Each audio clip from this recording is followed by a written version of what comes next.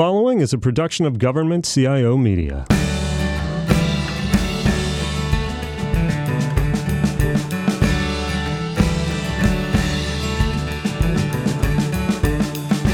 Hi, and welcome to GovCast. I'm Camille Tutti, Editor-in-Chief of Government CIO Media. And I'm Amanda Ziadet, reporter with Government CIO Media. Today, Amanda and I are in studio, and we're super excited to interview Haiyan Song, the Senior Vice President and General Manager of Security Markets at Splunk. I'm really excited to learn about how, a young girl in China who watches a documentary about being an astronaut in the moon landing comes to America, picks up database security, and becomes one of the top 50 most powerful women in technology 2 years in a row. I'm also really excited to ask about how it is to be a tech leader in this space and some of the advice she has for up-and-coming professionals when it comes to pursuing a career in either technology or security. Yeah, it must have been really intimidating coming from a different country and not only being a minority in the country, but a minority in the field as a woman in general. What I also want to know is, how did she end up at Splunk? And Amanda, do you know what Splunk means? I have no idea what Splunk means or how it pertains to security. I guess we'll find out in this interview. Thank you for joining us here in the studio. I read that your childhood dream was to be an astronaut, and that has kind of shaped your desire to break barriers and be a leader throughout your career. So can you talk a little bit more about that? How did it lead you into the tech world? Well, that definitely goes back for many years. My astronaut inspiration actually came from watching a documentary about moon landing and just watching humans go into outer space and were floating around. That just got me. It was like, wow, that's what I want to do. And what is going to take? What are the technologies? What are the things to make that happen? So I ended up going to Tsinghua University, which is one of the top engineering schools. Over there, going into computer science was actually not because I know what computer science is all about. My dad in the 80s actually spent some time in the U.S. as a visiting scholar. He has seen what technology can do in terms of advancing what humans can do. And he encouraged me to say, you should go into computer science. And I followed his advice and really learned that coming from China, there used to be a lot of fairy tales of people flying and going to the moon. That's more from the folklore. But to see that happen, and that gave me a lot of motivation to learn what it's going to take to do that. Where did you go after college then? What was the next step? Oh, the next step is actually I came to the United States. This is in the late 1980s when China just opened up. And I remember the first time sitting down in a computer lab and actually get to use some of the technology like Lotus 123. I'm probably dating myself. But just knowing that all the things people used to do on paper, that you can do it so easily on a computer, it's really a breakthrough for me to say what is technology can do for humans. So I studied in computer engineering, and then my advisor had 2 research projects. He said, well, Haiyan, have 2 research projects. You can choose to specialize in distributed systems, or I have database security. So I was, young, and I said, well, distributed system sounds really complicated. I'll take database security. So I got into security, and that's definitely very complicated too. So you just fell into security? I fell into security, but I loved it. So how was the culture back then, being a woman in technology? In many ways, I think I'll talk about from 2 angles. I mentioned Tsinghua University. When I entered school, Tsinghua has probably less than 10% of the students' body are women. But I was very fortunate. I actually gave a speech this year at Tsinghua University on reunion. I basically thanked the school. I thanked the teachers. I thanked for the system. I never felt that they have treated the female students or male students differently in terms of growth and opportunities. So I actually developed almost like a naive concept that whether you're being a human or not should not matter. So coming to U.S. with that confidence, I think helped me a great deal. Was there anything that you experienced coming to America that really kind of made it clear that you were a minority in this industry and as a foreigner trying to pave her way in this industry?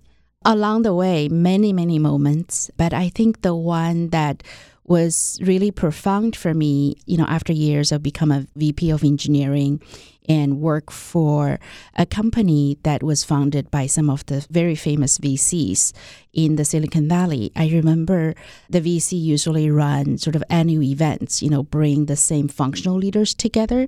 And in my case, the VP of engineering, I remember walking into that room and I was literally the only woman of VP engineering in the room.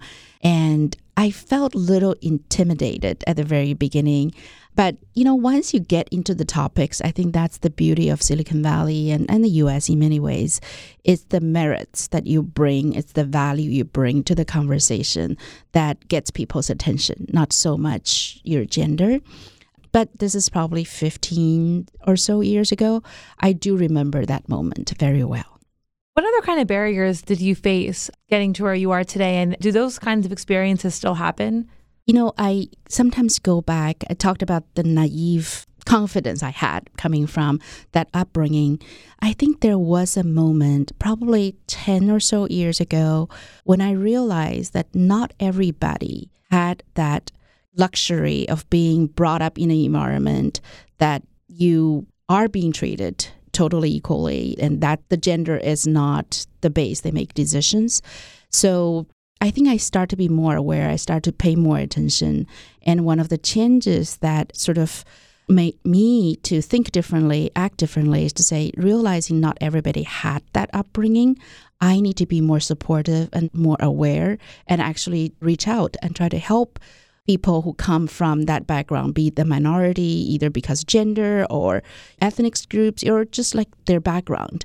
That was a big pivotal point for me as a leader to say what I need to do, what is my responsibility and obligation to help, because that does exist still along the way, whether it's intentional or it's just the natural bias people grew up to have. What are some of your best advice for someone who wants to get into your industry, especially young professionals? What are some of the best tips that you could give them when it comes to paving a way and navigating your career in this industry? I think the number one advice I always say, you got to follow your passion. If you have passion for something, you would be very motivated to overcome whether it's obstacles coming from people's biases or difficulties. That's very important. Don't do something people just say you should. Do something that you understand and you feel passionate about. But do take advices and explore, right? So I would say number two, as a woman, probably as a young woman coming into an industry that is probably dominated by male, the one important thing is to really have that confidence. Be comfortable in your skin, wherever your background is, whatever you bring to the table. I believe confidence, it's contagious. And if you're confident, if you contribute with what you bring to the table, that actually goes across in such a way people get inspired by your confidence. People open up because they feel like you know what you're talking about and they'll be willing to listen. And that goes on a very positive iteration, if you will. So be very comfortable in your skin. But I think a third one, maybe that's all related, really develop that curiosity for life. If you continue to better yourself, no matter what you do, where you go, you will continue to bring value and bring confidence to what you do. How did these three components you just mentioned bring you to Splunk, and how has your experience there, you think, led you to become a tech leader in the industry? That's a great question. So I loved security, even though I stumbled on it. And I loved security because it brings several interesting things to the table and requires several of the things that I have passionate for. Security is not about just here's a formula and just go do repetitive things. Security is one of the areas that the threat that we're facing continue to evolve. You have to continue to learn and to be good at your game. And so that gives me motivation, gives me excitement. So that's the passion. And be comfortable in your skin. sometimes it's actually interesting. You're in the industry, you're the minority, and you bring a very unique perspective.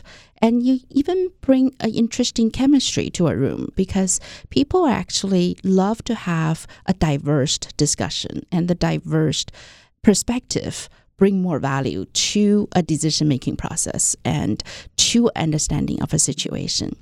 So I think those three plays really strongly to be great at cybersecurity. And Splunk, in many ways that I've known the founders, I've known the leadership for years, and we are a small community, in the security side in Silicon Valley. I've always really admired the culture Splunk had. So when this opportunity presented itself, and I was literally going to be the first person coming in to build out the security market group. So they give me a platform, which is a great platform community Splunk has, but almost like an entrepreneur opportunity to come and build out a great business on the foundation the company has built, but there's so many new things I can go innovate and do. That was a great opportunity that I can pour my passion, my experience, and my love for the people and team and technology. Talk a little bit about the name. People ask me, Splunk, that's an interesting name. It actually came from the word spelunking, which means underground cave exploration. So the founders of a company, I'll just go back a little bit on history, they used to run big data centers. And when something goes wrong in a big data center, sometimes it's the database, sometimes it's the network, sometimes it's the web server. So it's very hard to pinpoint very quickly which part started this trouble. So they realized that if they can get all the logs from all the different components and layers that build out the data center and make sense out of them and correlate, some of the events, they can get to the root cause really quickly. Logs is not like reading an article. They're like bits and things that people don't understand. So it's like really exploring in a dark cave. So I think that's how the name was born. So how does the origin of Splunk's name, the underground cave exploration, how does that connect to what Splunk does today in terms of security? Oh, I'd love to talk about that. So Splunk started in the IT industry as a Google for IT. And it's actually the customers who sort of inspired us to get into security. When I think about that journey, I go back to just like humans have DNAs, our DNA sort of determines what we're great at and what end up doing. And the DNA of the founders building a technology to really understand all the machine data and what it can tell us about root causes. It's so conducive when you think about breach analysis, when you think about people need to go investigate what exactly happened, how did the breach sort of happen, and where did it come from? And I think that DNA in Splunk technology is really the foundation for us to get into the security industry and provide the very unique capabilities that the founders probably wasn't even thinking about providing. And that's really exciting for me. In addition to the cool office spaces, what else do you love about working at Splunk? It has to come to talk about the people. You spend so many hours, waking hours with them, and they're fun, they're passionate, and they're inspiring, they're creative. Aside from that, I think we also have a very cool culture. Camille, you visited our offices. You saw we have sleeping pods in case you did an all-nighter. You can just go and hide away. And we have human-sized Legos. And if you just want to go cool off your heels after a big debate, there's places you can do that.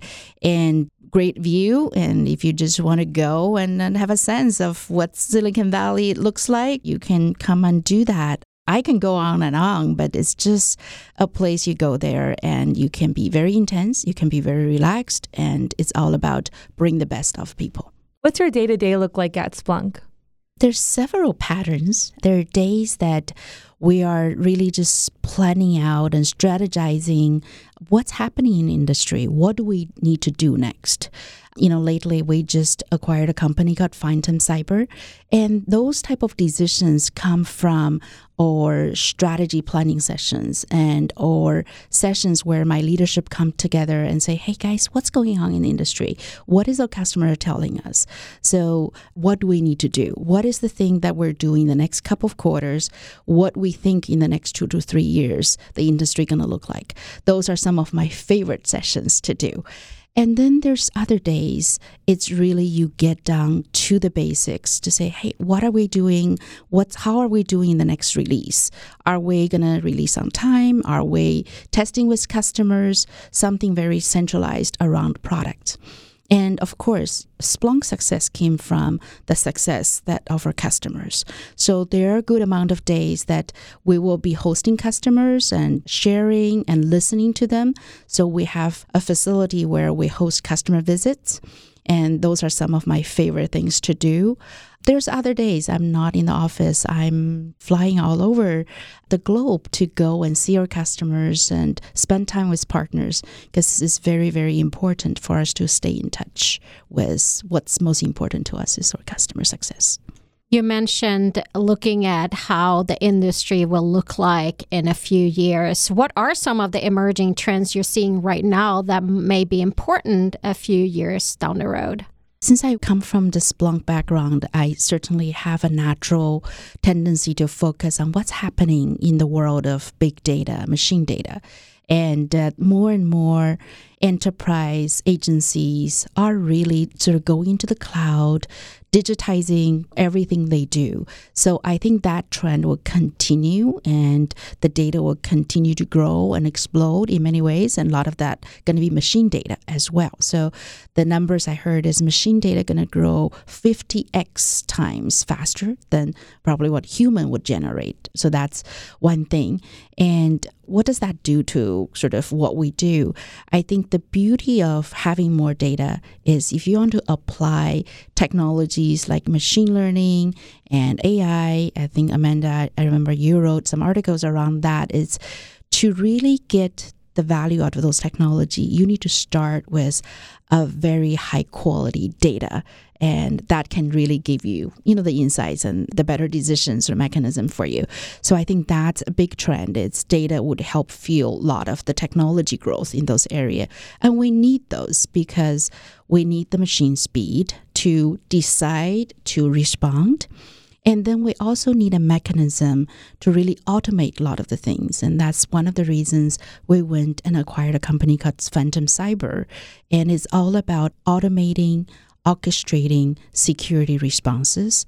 And we also believe that security orchestration and automation would go beyond just security technology, because for us to remediate certain things, you really need to orchestrate, automate the entire IT process as well. So super excited about that. We're still just at the very beginning of the adoption of technology, just like autonomous cars. People love that, but we're still very, very early. And we think that's just automation and AI and ML going to be the technology everybody will look up to help us solve a lot of problems. So I'm probably the most excited about autonomous cars. I really, really want one. But I wanted to go back to what you said about machine learning and AI. How do those trends affect you and the work that you're doing? Because you must always keep an eye towards those emerging trends and what's happening in the technology sphere. There's several things where really sort of brings the excitement, also brings the challenge, right? What brings the excitement is because the availability of data, because the availability of the digital imprints of what enterprise, what agency, what people do, that make it possible for those technology to be applied and to get additional insights to better your decision-making process. But it's also brings challenges because whenever a new technology gets adopted, it's not just about technology. Sometimes it's about people. Because so people would have questions, say, what does that do to all the security professionals? Are you going to use the technology to replace them? And I always tell them, I say, if you look at some of the numbers, people talk about the skill gap we have in cybersecurity just in the US. And that number of job openings they couldn't find people to fill is about 1 million. And that number is forecast to go probably to more than 3 million in a couple of years. So I don't think the danger is about replacing human. The danger is actually it's using technology to fill the gap, automate some of the repetitive and mundane jobs so the human skills can be elevated, the human's needs can be elevated, and the human can go focus on things that require the human intelligence that by far still very hard to really codify into algorithms or machine learning techniques.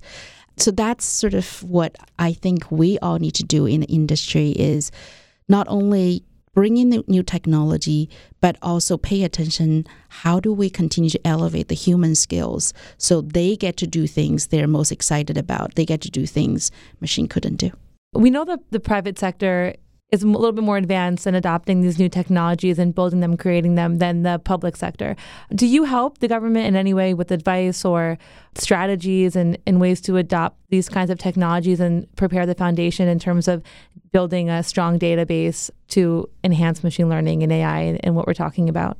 That's why I'm actually in DC and I come here quite often. We have a lot of federal agency customers. And this one thing I may just disagree with you a little bit. When it comes to cybersecurity, I actually think the public sector, especially the DoD side, has a lot more advanced technology than they're willing to share, of course. But we actually benefited from having people who have worked in the DoD environment coming to Splunk and really give us a lot of the insights and what are some of the things that we should build out to help the government continue to advance their cybersecurity and vice versa. And now some of them actually are going back to the government and taking a lot of the things that they've learned in Silicon Valley about innovation, about how technology ecosystem work together and bring that insights back to the government. I feel we're really sort of benefited from that cross-pollination, and we're so happy to be able to contribute to that. And we want to continue to really build that partnership and that can really help the whole industry, whether it's public sector or private sector. It takes a village. It's a team sport. On behalf of Camille and myself, thank you so much for joining us in the studio today. Thank you for having me. I had so much fun. It was also wonderful to have two of the ladies sitting with me and talk about cybersecurity. I look forward to more opportunities to do this.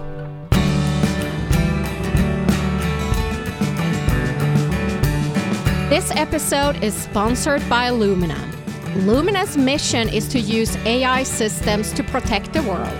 To learn more about the company, visit its website at luminaanalytics.com.